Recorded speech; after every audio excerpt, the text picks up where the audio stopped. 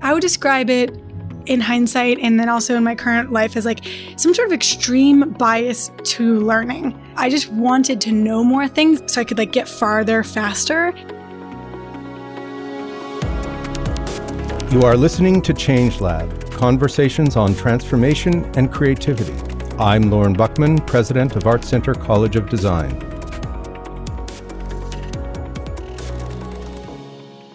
Recently named one of Fast Company's most creative people in business, Jessie Genet has accumulated a list of achievements both audacious and impressive. She started her first company, a custom t-shirt concern, out of her parents' basement at age 15. Several years later, while attending Art Center's product design program, she founded her second business, Lumi, featuring an alternative printing process called Inkodye. This time, she had upgraded from her Christmas gift-funded first company to a Kickstarter campaign and a stint on TV's Shark Tank. Ultimately, Genet and co-founder Stefan Ango, whom she met at Art Center, continued to iterate Lumi in response to the marketplace. In 2015, they relaunched Lumi as a full-service customized packaging resource for e-commerce businesses. This concept sparked interest in Silicon Valley, and the company recently received $9 million in venture capital funding. Curious to see the results of Genet's passion and tenacity, I decided to interview her on site at Lumi HQ, a sprawling, light-filled converted factory near downtown LA. Like most everything she does, Genet assumes her role as CEO with remarkable grace, ease, and a contagious enthusiasm. The company is both upbeat and intensely focused, not unlike Jessie herself. Together, we explored her determination and courage as a leader, the fundamental principles that guide her, and her unique capacity to find the extraordinary in the everyday. Jessie refers to herself as the person who does the thing. That's just who she is. And it is, indeed, a remarkable thing to witness. Okay, well, thank you, Jessie, for doing this. Yes, of course. It's wonderful to meet you. One of the things that really interests me with lots of people I talk to is to talk about them as kids, as children. And I'm interested for a lot of reasons because so many Arts Center students, as you probably know, talk about the fact that, they've been drawing cars since they were 3 years old. Yeah. I've done enough research on you that I know that age 16 or almost 16 was an important turning point. Yes. I'm interested in who Jessie was before age 16. Okay. And I'm interested in that creative spirit, that enterprising nature, that tenacity that is clearly so evident today. Yeah, it's an interesting question. I definitely always wanted to build things, and I didn't have the skill set, and that would be very frustrating to me. I think I can remember as a kid, like wanting to do physical things, like having a normal bed and wanting a bunk bed and asking like, can I just build a bunk bed? And my parents being like, absolutely not. You cannot build your own bunk bed. Like that sounds extraordinarily dangerous. So now, how old would you be at that point? Like 7. Yeah, like 7. I remember having an exclusive preference for graph paper so that I could draw like what I referred to as architectural drawings. I don't think they were. I think they were like, but I would do a lot of like layouts of like my future house will be like this, and different things were very like I wanted to build things and I didn't have any tools at my disposal besides like graph paper and like colored pencils.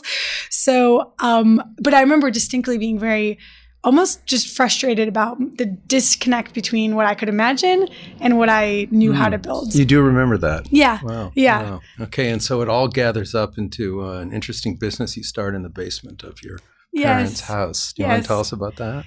So I decided, and going back to the childhood component, like how do decisions even get made? I think that's something I don't talk about very much is that before I started my first business, I was like kind of doing the all-star school experience where I did 3 varsity sports in my sophomore year and was like getting good grades, not like A+ on everything, but really good, solid grades.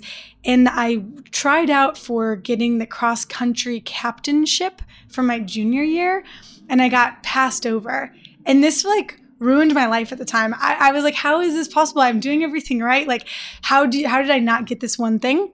And I think that there's moments in time where we all have that kind of lesson. Like, it doesn't mean you did something wrong. You just didn't get the thing, or someone else is better or whatever. But what it spurred me to do was like decide on how to use my time. Like, I had been very excited about being on the cross country team and being a captain. And when I realized I was not going to be a captain, I decided to do something else with my time. I decided, you know what? Like, and it wasn't really like, I'll show them. It was just more like, now that I know I won't have this experience, what else do I want to do with like my fall or something? And I decided beyond school, beyond the routine. What else could I do that is as interesting to me? And I decided to start my first business. And I decided to start my first business before deciding what it would be. I just decided, you know what would be like equivalent in my teenage brain to being the cross country captain? Running a business. Like, like this is how decisions I feel like get made that are maybe not as discussed, where it's like those things were equivalent to me. And so I decided I'm doing the second thing. And by the way, was money a motivation for you at all?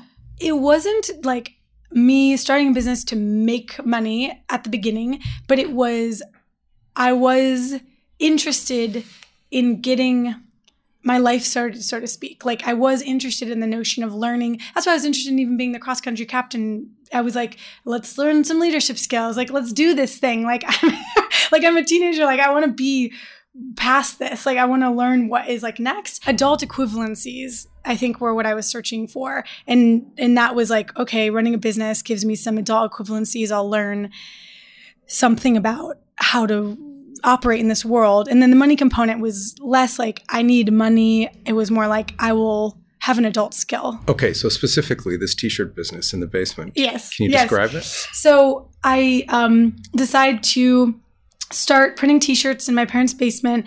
I didn't know what I was doing. I researched screen printing. I created like a spreadsheet of all the different things I would need to start a t-shirt business, and asked like everyone who I thought might give me a Christmas gift. I like designated everyone different things so that at the end of Christmas season, I had everything I needed to do it. So I like distributed the load, and I start this thing. And the goals at the first were simple. I started selling t-shirts to my friends at school. I would draw. This was the creativity element where I realized that I didn't know what to put on the shirts. And I realized I wanted it to be like a thing that I had created. I didn't just want to print as a service. So one of my first experiences drawing was just like, I have nothing to put on these shirts. I guess I better draw something. I better get good at drawing. I had never drawn anything in my life, but it was a means to an end. Like, it was like, I want to have something cool on this t-shirt. I guess I better draw stuff. So I think there's so many points where that was my decision making. It's like, I guess in order to solve this problem, I better learn this skill. It was less, I'm a talented illustrator, I guess I'll start a t-shirt company. Like, it's or I have a great vision for a business and I'm going to execute against that vision. Yeah. I'm going to manifest it. In that, I just wasn't at that place in my, I was almost going to say career, but at this point I'm like 15 or something. But yeah, I just, things were like a means to an end. So I set up my parents' basement to be a printing shop. I start selling t-shirts to my friends. And then I realized, like, there's a limit to this, you know, like, there's a limit. I only have so many friends. What is the next phase of this? And that even is a question that kind of echoes through some of my decisions, which is like figuring something out to where it's like mildly functional, and then immediately asking yourself, like, okay, I'm here. What's the next phase? And so for that business, then this really sets me on a whole trajectory, even of being here in California talking to you now, because I was like, all right, if I want to sell them more, I need to do it beyond my friends. And I convinced my parents to let me come out to California for the summer between my sophomore and junior year of high school to sleep on a family friend's couch, to sell my t-shirts to stores. Like, first of all, there's so many flaws in this plan. Like, the fact that my parents even entertained this, like, is remarkable to me, even looking back. But do you think it was to encourage something in you? Do you think there was maybe a deeper? Yes, I think that it was interesting to them that I was asking to do this. Like, you know, I was 15 going on 16 and I'm like, and the way that I would come to them would be like, I need to grow this company. I would come to them and be there's a limit to my friends. I'm only charging $18. This is the path. This is the next step for me, is to go to California and sell these t-shirts. Cause I also had charted out how many boutique stores that could sell independent shirts existed. And in California, there's so many, in cities like San Francisco and LA, there's hundreds. And I showed my parents a chart of how in Detroit there's 6. And I was like, there's 6. What am I going to do here? I have to get out of this place. And this is you pitched them. I pitched them. It was a prelude to your VC pitch. I pitched them the concept, and I think they were impressed with, again, there's so many flaws you did your in the homework, logic, right? but they're impressed with the homework. Yeah. They're impressed that I think I can probably relate to that. Again, I don't have kids yet, but I can relate to being impressed that anyone is coming to you with this well-formed, potentially flawed but well-formed concept. Right. Okay. And so you come to sell t-shirts in Southern California. Yes. And what happens? It actually works better than one might think. I do credit something to the cute factor of a 16-year-old walks into your store with literally a clipboard. This is what happened to some store owners. Are you holding it? I've got holding t-shirts on your arm? Oh yeah, yes. I'm it's me imagining from having watched just TV, how someone would do this. Clearly there's the internet, but I didn't even know what one would search to figure this out. So I literally have a clipboard because I feel that's what people have. And then I have shirts, and then I have created an order form. How could someone place orders if I don't have an order form? I don't know. And I have a business card and stuff. And I would go in and be can I talk to the manager? And they'd be about what? And I'd be well, I've created this t-shirt line and maybe you'd like to sell them. And I think that the world is so much more receptive than our fear psyche tells us it is. I could probably do the same thing today, and people don't immediately just go get out. People don't yell in people's faces. It can happen, but it's actually kind of irregular. So that was an interesting life lesson too. And long story short on what happens is I do end up selling into some stores. I learn what a fashion showroom is, which even in the past 10 years has changed significantly. So I actually got my t-shirt line picked up by a showroom who was going to represent it. That never really happens later, spoiler alert, but I learned how to do these mechanisms of business. And then I made a little but very little money doing the whole thing. But by the time I get back to Detroit to go to my junior year in high school, I'm convinced that high school was a waste of time at that point. I was look at me, I can go sell t-shirts. I'm fine. Did you experience any kind of rejection at all? I mean, was there was people, and did that was that water off a duck's back? Was that just No. It's no, it was deep and wounding. Yes, plenty of more people said no than yes.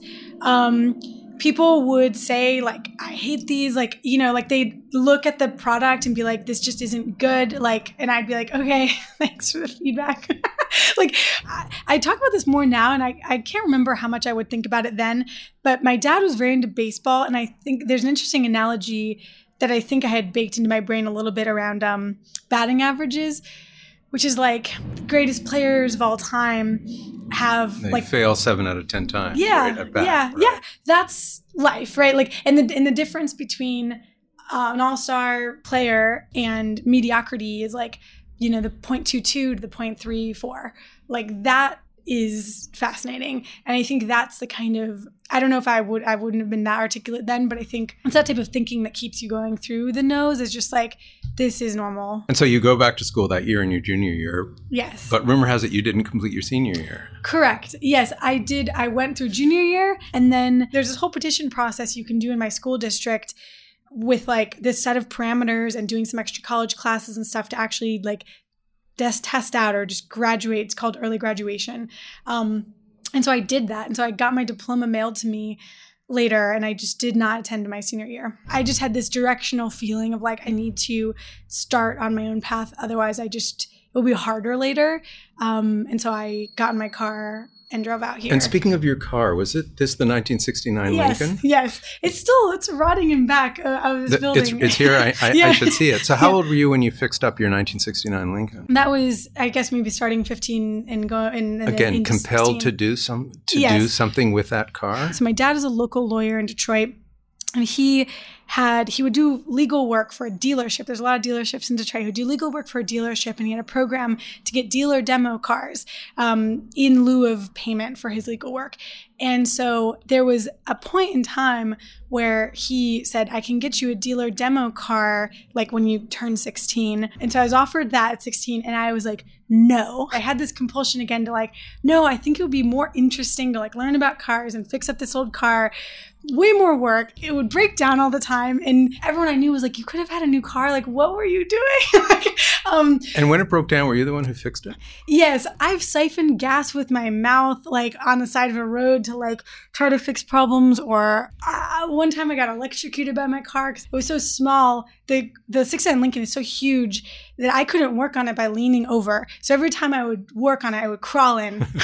so I would put the hood up and just like crawl onto it so that I could look at things. So imagine me like crawling on there. I basically wasn't getting spark. And so I was playing with different things and I got electrocuted. by the car and it was intense. Like being electrocuted is a weird thing I still need to understand better, but there is like this physical force you feel. And so I was sitting on top of the engine and I got blown like out and so I was at a gas station actually, and so all these people kind of crowded around, and I was like, I'm fine, and like my arm was like numb, and I was like, I'm fine, guys. Like it was like, why was I putting myself through that? I don't know, but some sort of. But go there. Why were you doing it? Because I actually think it's relevant to now. It shows something about who you are, right? It's like I would describe it in hindsight and then also in my current life as like some sort of extreme bias to learning. Some sort of like extreme bias to like driving that car taught me more than driving a new car would. I just wanted to know more things and I wanted to condense the learning so I could like get farther faster. And 6 months of driving that car, you learn a hell of a lot more than 6 months of driving or a normal car. A year, a senior year in high school. Yes, or a senior year of high school. Yeah.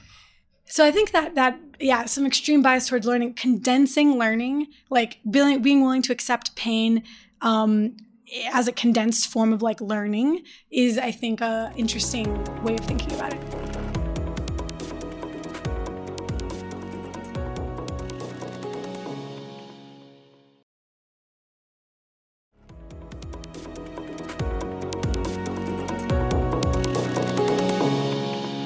And so then Art Center beckons. Somehow you discover Art Center and you want to go there. Do you want to know how I discover it? Yeah. So I'm from Detroit. It's a sign on the road. No, there's this bias that my parents and everything have towards like practical things and, and that's where I was not following that path already from their perspective of being a lawyer or something like that. And so I start literally searching keywords on Google around like schools and stuff. And somehow I came to these two words of industrial and design. And I was like, industrial softens the design component for this, for like where I came from. Like literally the two words together sounded like a good idea for me. I started searching industrial design and I was like, Art Center is the place. Let's go see this place. But that literally was what happened. And you end up enrolling in the product design program. Yes. And I ended up meeting, my co-founder who enrolled as well in the same product design cohort, and that was 10 years ago. And so you stayed there for how long? How long were you there? 2.5 years. Right. Yeah, and did the same thing happen that happened in high school, that it was, because I don't think, you didn't take it to full graduation, right? I didn't know if we were going to cover that. Yes, correct. I am not an Art Center graduate. Any current Art Center students shouldn't listen to this part. No, graduating is a great idea. You're correct. Like we stopped just short of that. But what interests me was it that same spirit? The learning is beckoning me somewhere else. I need to go now. Yeah, it is like an urgency feeling. Like I do think that just as a person, I've always had this urgency feeling. Okay, I'm going to fast forward now to to Lumi today. Okay, so you closed this past year, $9 million yes. Funding? Yes, we did. Yes. Congratulations on that. Thank you. Yeah. So what did they fund? Why don't you tell us about Lumi right now? So, yeah, it's a crazy progression, but what Steph and I run now is Lumi, Lumi.com, and we are creating a platform for brands to source and manage all of their custom packaging for shipping product to consumers. Most of our brands are e-commerce brands, and even more like the direct-to-consumer brands are skipping traditional retail channels entirely just to offer product to people, and we're helping them do the entire packaging component. So several kind of interesting layers of like, how did you get here? And you can draw like some of the more direct ones, just like we say, product design. So of course we like packaging, and this stuff is, akin to our interests. But running the first company, which Steph and I did for 4.5 years together, a lot of the biggest challenges and most painful moments we have in that company are around packaging supply chain, sourcing things, inventory problems, the physical aspects of running our business. And so in many ways, we lived the problem. And then we had an interest in truly getting to the bottom of the problem, because we are, we're industrial design and packaging people and product people. So we were like, how does this work? Why is this so complicated? Why are we spending almost as much time developing and sourcing our packaging as developing and sourcing our product? Like, why don't we get to focus on our product? And there's another element to me that is fascinating and relates to our Art Center time about this business, which is our customers now, the people who we are empowering, are us, like are people who have product ideas that want to see those product ideas thrive in the world. So in a way, we feel like we're part of this like ladder or like set of tools that people can punch into when they have a product idea. And it's like, great, like launch that product, like get that out into the world. And so there's a fundamental premise that I think is really baked into us potentially from Art Center as well, that I don't know if everyone really even believes in the world, which is that like more product proliferation from intelligent people who really care about developing things, bringing them to market is inherently good, because it creates competition. You give the P&Gs, of the world and stuff some run for their money. Maybe someone else has a better toothpaste. Let's find out. It sounds like, there were moments of discovery, urges along the way. Yeah. What might seem at the moment like a left turn because something came to you. Yeah. And there was something to learn or a problem to solve, so that same spirit of engaging through your own sense of wanting to take the bull by the horns, for lack of a better metaphor, seems evident in how you move forward with that. I think so. And I think there's a thing about it that I really appreciate looking back at Stefan and my choices as we've grown businesses together. And it's that usually when we achieve a set of understanding, one of our first questions is, how can we leverage that to make it useful to other people? And there can be a designer stereotype, which is that once you learn how to do something or you have an idea, it's like mine, my idea. I want this. I want people to point to that and go, that Jesse brought that into the world. It's a Jesse thing. It's a Jesse shape. Mine. There's a place for that. Like there are truly beautiful things that should be credited in that way. But there's a place for everything. And so there's a place for that. And there's also a place for using your design thinking as well to see if I can take everything I learned about packaging and help thousands of other companies with packaging. Mm-hmm. I don't get to point to any of that packaging and go, that's Jesse packaging. It's just, we're helping everyone with packaging. Another thing that struck me in my reading about you and thinking about what you've done is that you have this capacity to take something that is maybe seemingly ordinary or that we don't really think about too much and making it extraordinary. Yeah. Right? And I heard somewhere, I'm not going to be able to give you chapter and verse of where I found it. You talked about a box and how Jesse responds to a box. Mm-hmm. And I would like to invite you to riff on the box, the ordinary thing that becomes extraordinary. Yeah. I think it is the knowing, right? Like when I look at a box, that's not what I see. A box is made out of corrugate. That's the right word. The right word is not cardboard. And this all comes from like your geeky level of knowing. You can never go back. Like a box is, made out of corrugate. And corrugate is 3 layers of material, 2 liner boards and a medium board. And when you've seen a corrugator, which is literally the name of the machine, it sounds like the Terminator, running at full speed, can do produce thousands of feet of corrugate per minute. And you've seen the big, 4-ton, 2-ton paper rolls that you've got 3 of them, and one is getting steamed and put on a little crimpy roll and made into the medium board, and the others are laminating in. You look at a box and you see the process that went in to making that, and how, a bunch of people got up at 5 a.m. in the morning and put their boots on to go use the corrugator and do the steam and the wavy thing and all that so that you could then get your Amazon box. And then if it's printed, you've got a whole nother, set of people using loops and, mixing inks and everything to do that piece. And it's a whole different set of equipment, and flexographic presses are still run by men and ladies pressing buttons. That is what I see when I look at a box, and it's like, and then it feels very empowering because it's like you could use that medium, that corrugate, to do so many things once you know how the processes work.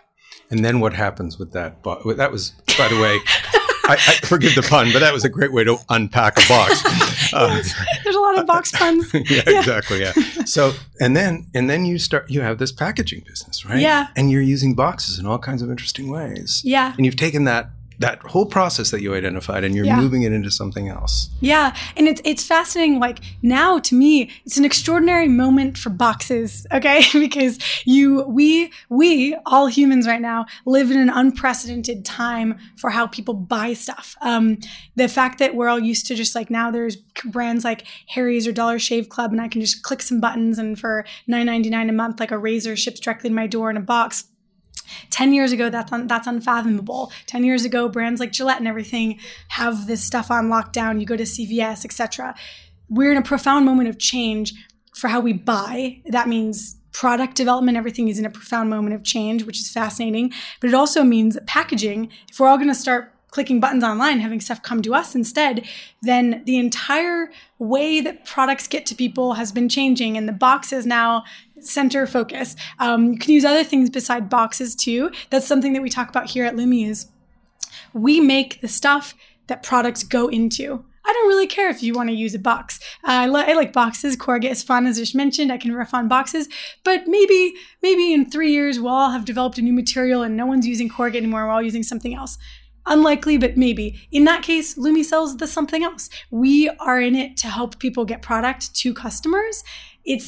That's an interesting flexibility as well. Like, it's not an obsession with a certain product. You can develop like so much expertise in something when you really come to know it, right? And then you can offer profound value. So like, you have more leverage to your other human beings. Like, if you try to think about a useful life, like that's another way of thinking about it.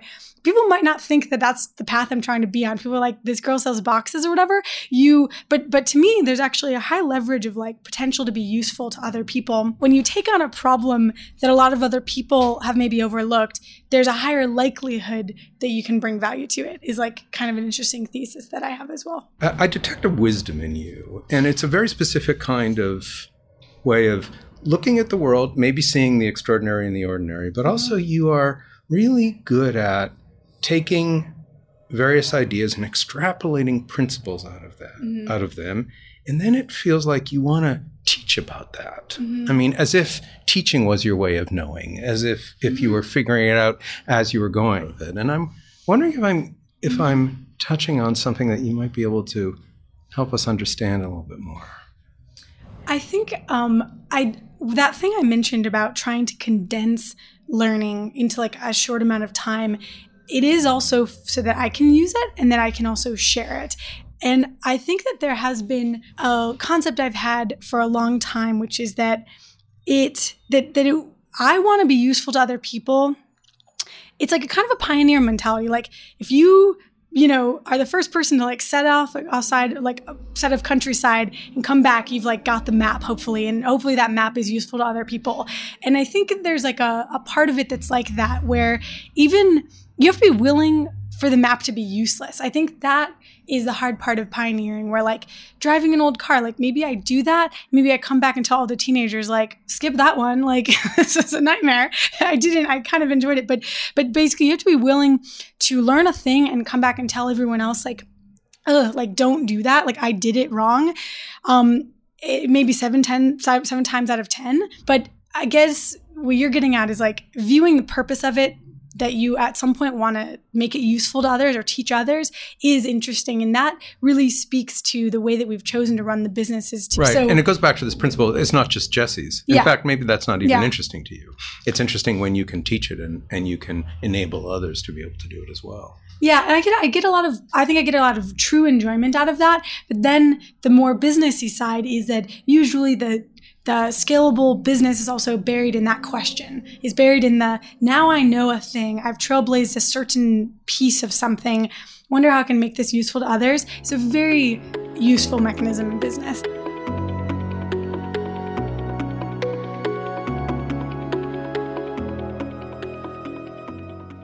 Going on to something else here too, because I want to go back to your foray into the world of the venture capitalists and raising $9 million.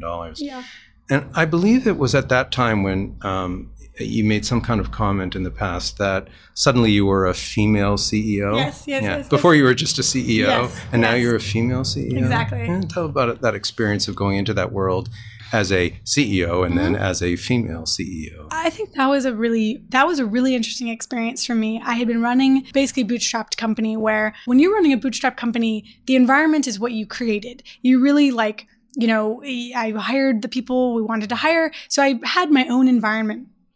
When I started to raise money, you're running your own company, you have an environment, but now you're part of this ecosystem, this venture capital ecosystem of bankers and venture capitalists and conferences and everything else. And that's why I mentioned, like, they're the ones who tell you are a female CEO.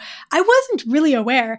I mean, I know I'm female, I know I'm CEO. I didn't know that mattered. Like, and then I'll never forget, like, I won't name names or anything, but I was at an event. I was at a dinner thing, and someone came up to me. This is when I learned, like, someone came up to me and was like, "Psst, like, we have an event for you." And I was like, for me? Like, I don't know what the context is. I'm like, why? Like, you know, I'm just one person at a dinner. I'm like, why do you have an event for me? I'm like so confused. And they're like, for female CEOs. Like I got like tapped on the shoulder and told like, there's another thing I'm supposed to go to because I'm a female CEO. It was utterly bizarre to me. And I think that what is interesting to sit with is to realize, like, now I'm much more cognizant that sometimes labels can be helpful, because maybe there's other women out there who don't think it's possible. And if you create a conversation, now the conversation exists. And so there's wisdom to all of it. But just like any social issue, it's like a pendulum swing of like, when it swings back, hopefully we don't need the label again, because it is irrelevant. But I didn't like it at first, and now I've taken more on the mantle of like the useful parts of it and hopefully being useful to others. But at first, I didn't like it. And I also, what made me like it even less is that when I went to that event, and it's a funny memory because we sat in a circle and people told stories about like being a female CEO. They were all terrible stories. Like, oh, this happened to me, or I didn't get this funding or whatever. And I was like, I don't want to be in this group. Like, this group sucks. Like, you know, there's a basic sensation of like, I know you guys just told me I'm a female CEO. Now that I'm hearing about what it's like, I'm good. It's like someone telling you you're part of a group that is going to be passed up for everything. It's not good news, basically. So not only does that all have to change, because that just shouldn't be reality, but it's an interesting thing to find yourself labeled and then come full circle on like, okay, fine, I'll make peace with the good parts of this. And what was it like, really, being a woman in the VC world? I mean, I assume you went up to Menlo Park and you were the pitches and conference rooms and all that stuff. And you're doing that. And do you have reflections specifically about how it felt for you as a woman? Yeah, for sure. I think that the scary part is that you don't know what you don't know, and you'll never know what happened if there was bias associated with it. The never knowing part is the tough part. So if someone says to you like feedback, like, you know what, your idea just didn't resonate with me. What does it mean? You don't know. Does it mean the idea didn't resonate? They hate packaging or whatever. I get it. That could happen to anyone. Or does it mean the idea as told by you didn't resonate? You'll never know the answer to that question. That's the hard part. So I have very few stories that are blatant, like, harassment, like very few, which is good. That's good. I don't want those stories. Very few blatant stories, but the gray is the scary part. The gray is the, comparable companies with comparable traction. Maybe when we raise 9, someone else raises 12. Like, it's like the gray is the scary. Like, is my company getting shortchanged in any way? I have zero accusations to that, but the not knowing when it's your company to run and you've got 40 employees or whatever you have, you don't want to be the handicap. That's scary, and were you pitching typically to men, or were there? Everyone is typically pitching to men.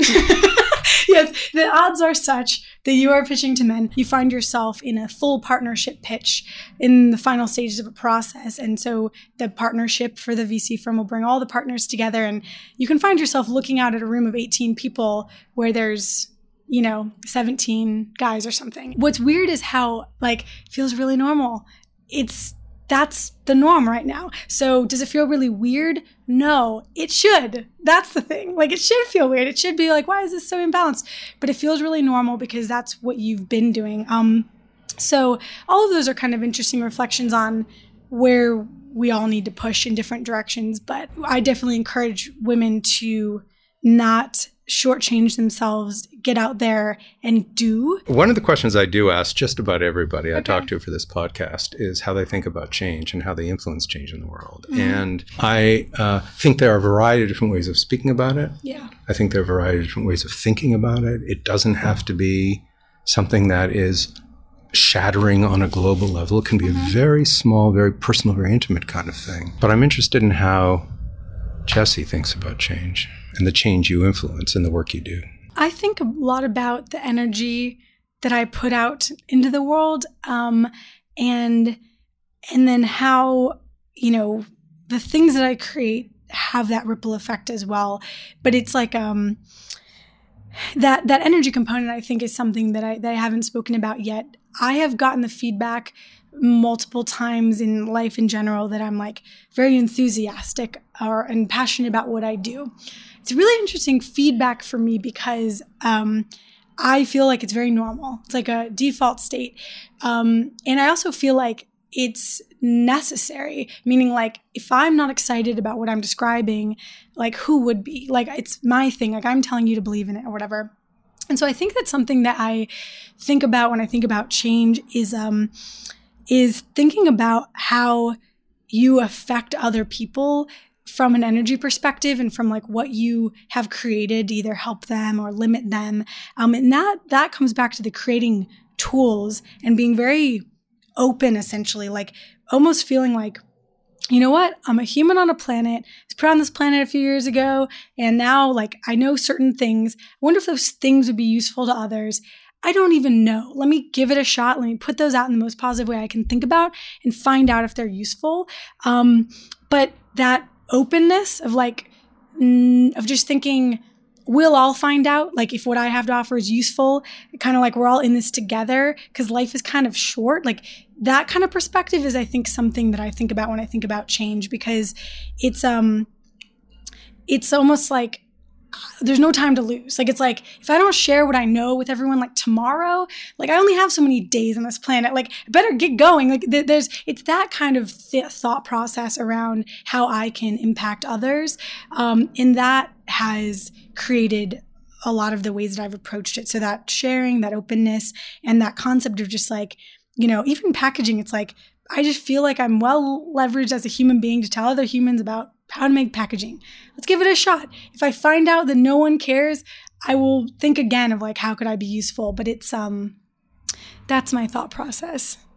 But doing it in a positive way, there's a lot of ways to grow a business. I could grow the exact same business, making the exact same amount of money with the same amount of employees and stuff, and not try to be positive about it or make it fun or interesting.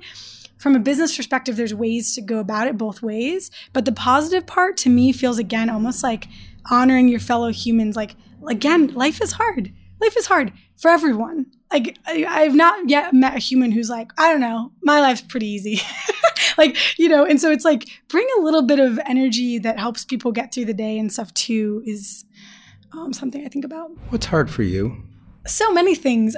I think that something that I'll admit to that maybe people would not think about when they think about me or look at my track record is like, I think there have been a lot of times in my career I have what people refer to as imposter syndrome, which is like you don't know why you are in that position. Like, when I think of me, like think about a label, like, okay, so currently like Jessie runs a company with 40 employees or whatever. That sounds crazy even to me. Like, that sounds crazy. Like, am I ready for that? Should people trust me to do that thing? So there's this waking up to, no one really should be trusted really to do that. and really like, we're all figuring it out. That imposter syndrome thing affects all of us. I think creatives have it a lot because they take things so seriously. They take their work so seriously. So it creates this real feeling of like, maybe someone else is better at this. That makes life harder. I don't think that it's reasonable to think of making it go away, but I think it's reasonable to realize that you are just inhibiting yourself from getting good stuff out into the world. So I think that's hard for me. I think also just the day-to-day of running a company is hard. Most careers are hard, but it's a lot of weight to be the CEO with a bunch of employees and whatnot. There's weight to it, and it's hard. Anyone who says otherwise, though, is not being accurate. And so with these challenges and these things that plague your spirit in a certain way, do you coach yourself out of it? It sounds like, as you're explaining it, that you bring reason to it or perspective to it, and again, you've got this.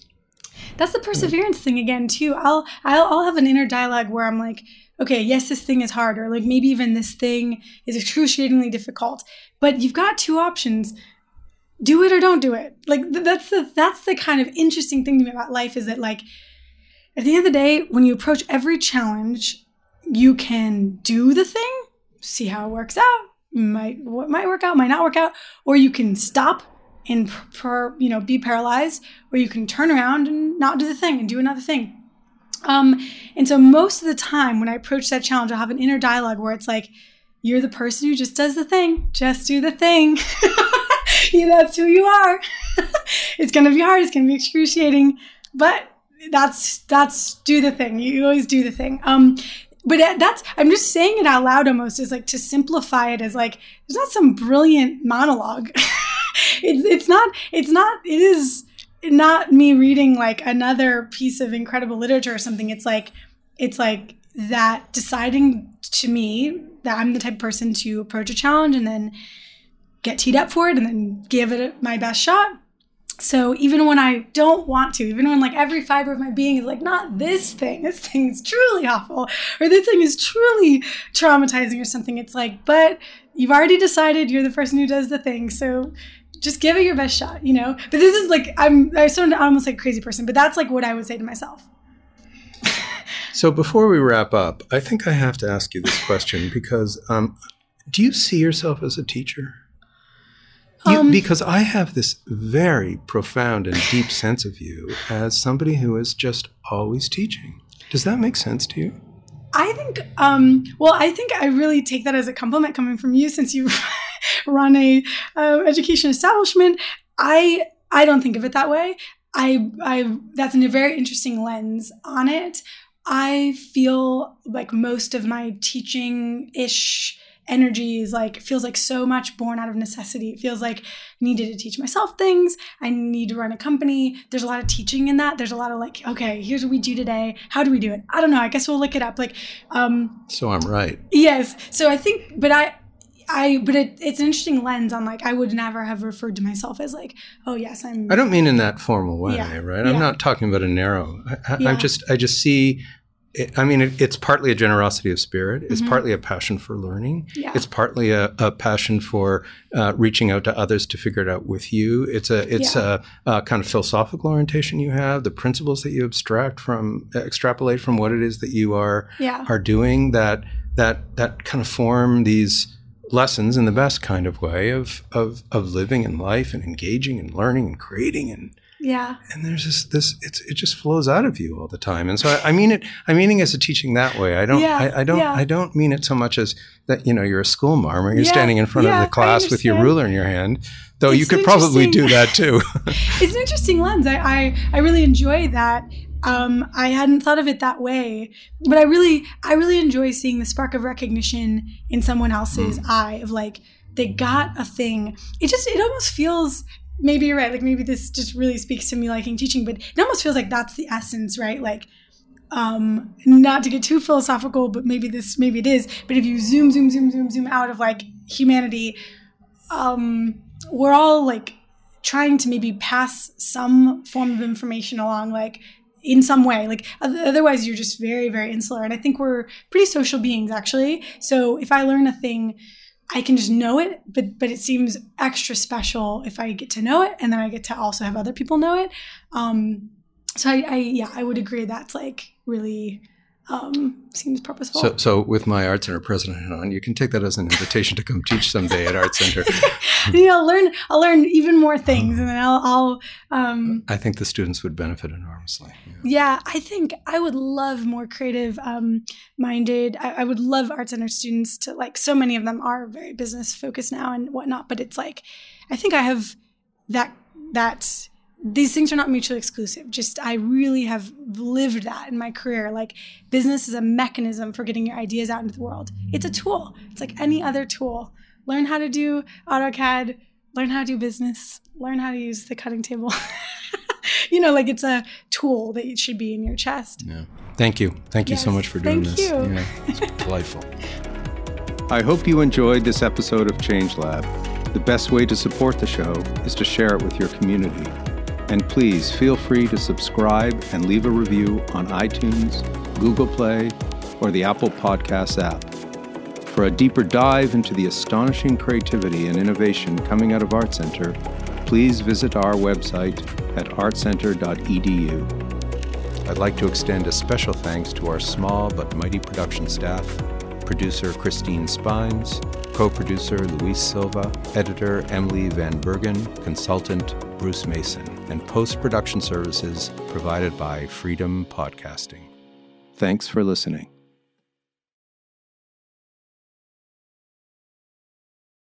Podcasting. Thanks for listening.